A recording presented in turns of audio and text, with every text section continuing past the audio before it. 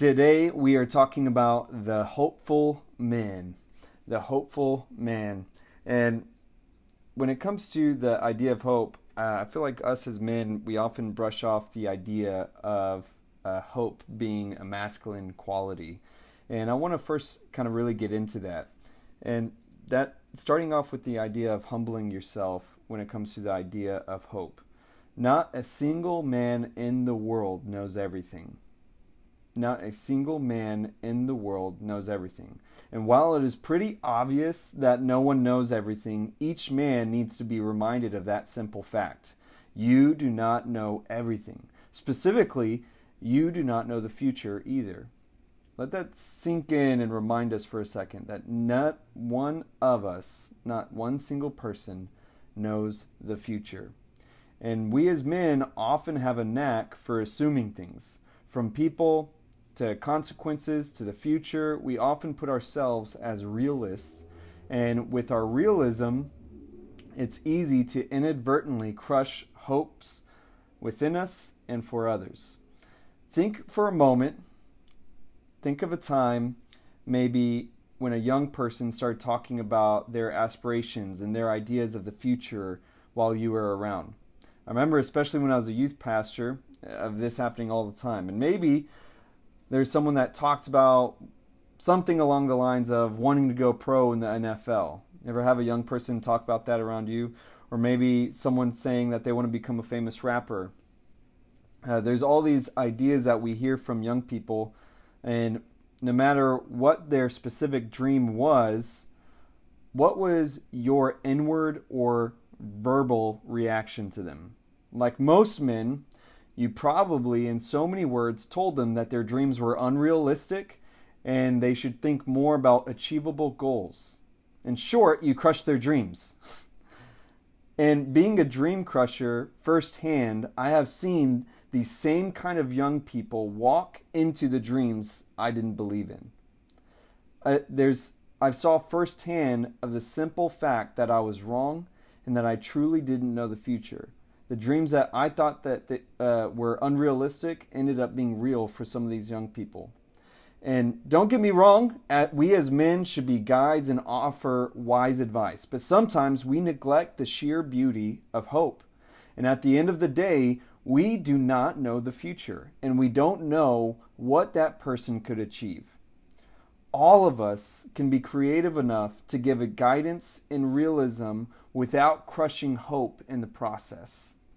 Remember, it's not always what you say, but how you say it. The overall point that I'm trying to make and explain is the simple fact that we should humble ourselves in accepting the fact that we don't know everything. So when the opportunity to believe and hope arises, we don't have to reject it because we think that we are too smart to believe it. Y'all feel what I'm saying? And so that leads me to the next point. Now that we understand that hope is real and that we're not called to be dream crushers, that we can be creative enough to encourage somebody in their dreams rather than just straight out crush them because of our realism. Let's talk for a moment about ourselves, and that is believing the best. The best day of your life could be tomorrow. The best day of your life could be tomorrow. It takes humility to admit that you don't know something. And the thought of tomorrow being the best day of your life seems hard to believe. But why is that? Why is it so hard to believe? If we now understand that we truly don't know the future, why do we assume that our day tomorrow won't be the best?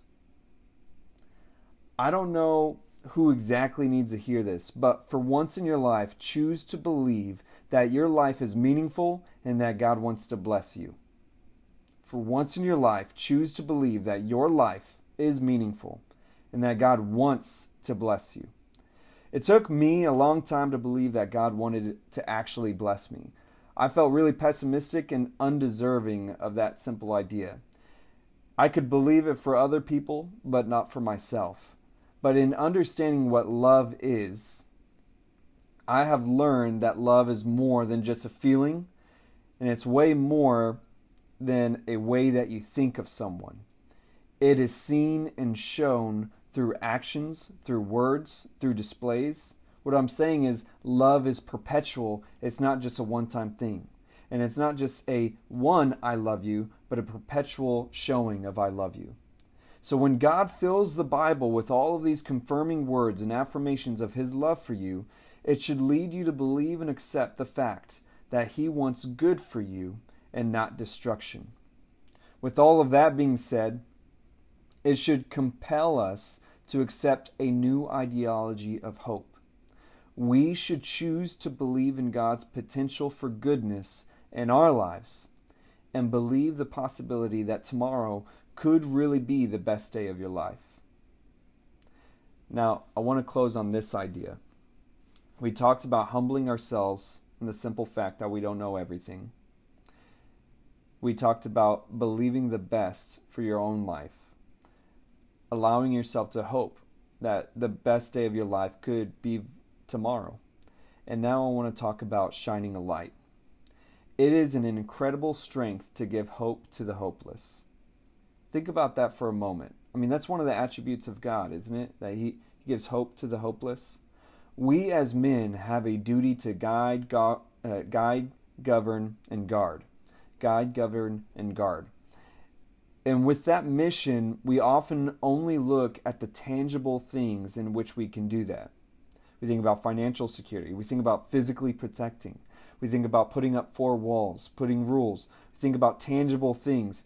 We think of what we can physically do in order to fulfill our role as a man. But we often neglect our simple ability to inspire and protect people's hopes. We neglect these intangible qualities of a man. And a light can be so easily snuffed out. A light in somebody can be so easily snuffed out, whether it's dreams, desires, or hopes. The world is already really good at extinguishing those lights. This world will crush dreams all on its own. So why not choose to fight for someone's hopes instead? Be the one person in their corner reminding them that anything could happen and that they don't know the future. Inspire others that tomorrow could be the very best day of their lives. You can be the one person shining a light in a very dark situation for somebody. And what if your encouragement is the only thing that keeps their hope alive long enough to see it come to pass? I'm reminded of a day that I wanted to quit. I wanted to quit nearly everything I was doing. In fact, multiple times I wanted to quit like this. My hopes felt extinguished and my motivation felt dead. And I felt like I had failed and that I might as well call it in. And it was only because my dad chose to be hopeful for me and hopeful for me that I stayed in the race. Only because he chose to shine that light that I'm talking about of possibility and remind me that I didn't know tomorrow and that it's only because of that kind of hope and inspiration that I chose not to give up. And now as I look back, I'm so grateful that I stayed in it. I feel so fulfilled and I feel like I'm exactly where I need to be.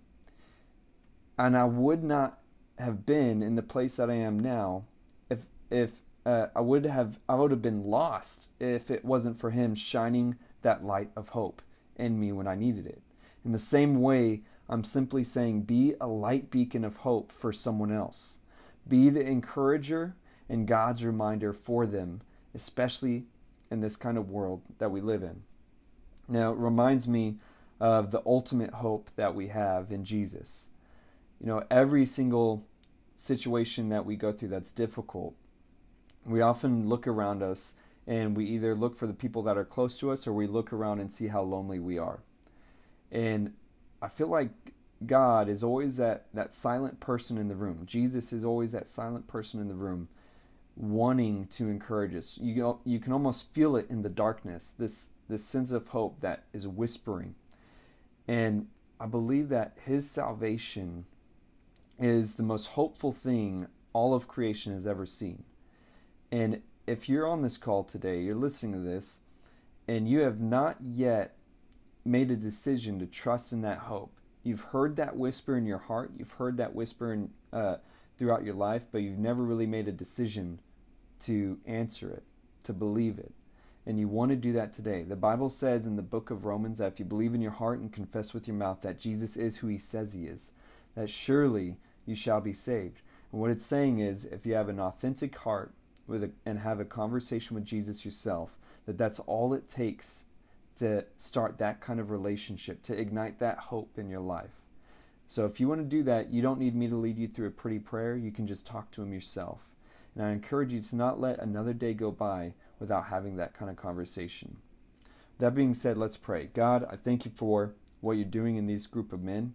And I pray that you solidify this word into each of our hearts and that you inspire hope and give us courage and boldness to choose hope. I thank you for these men. In Jesus' mighty name, amen.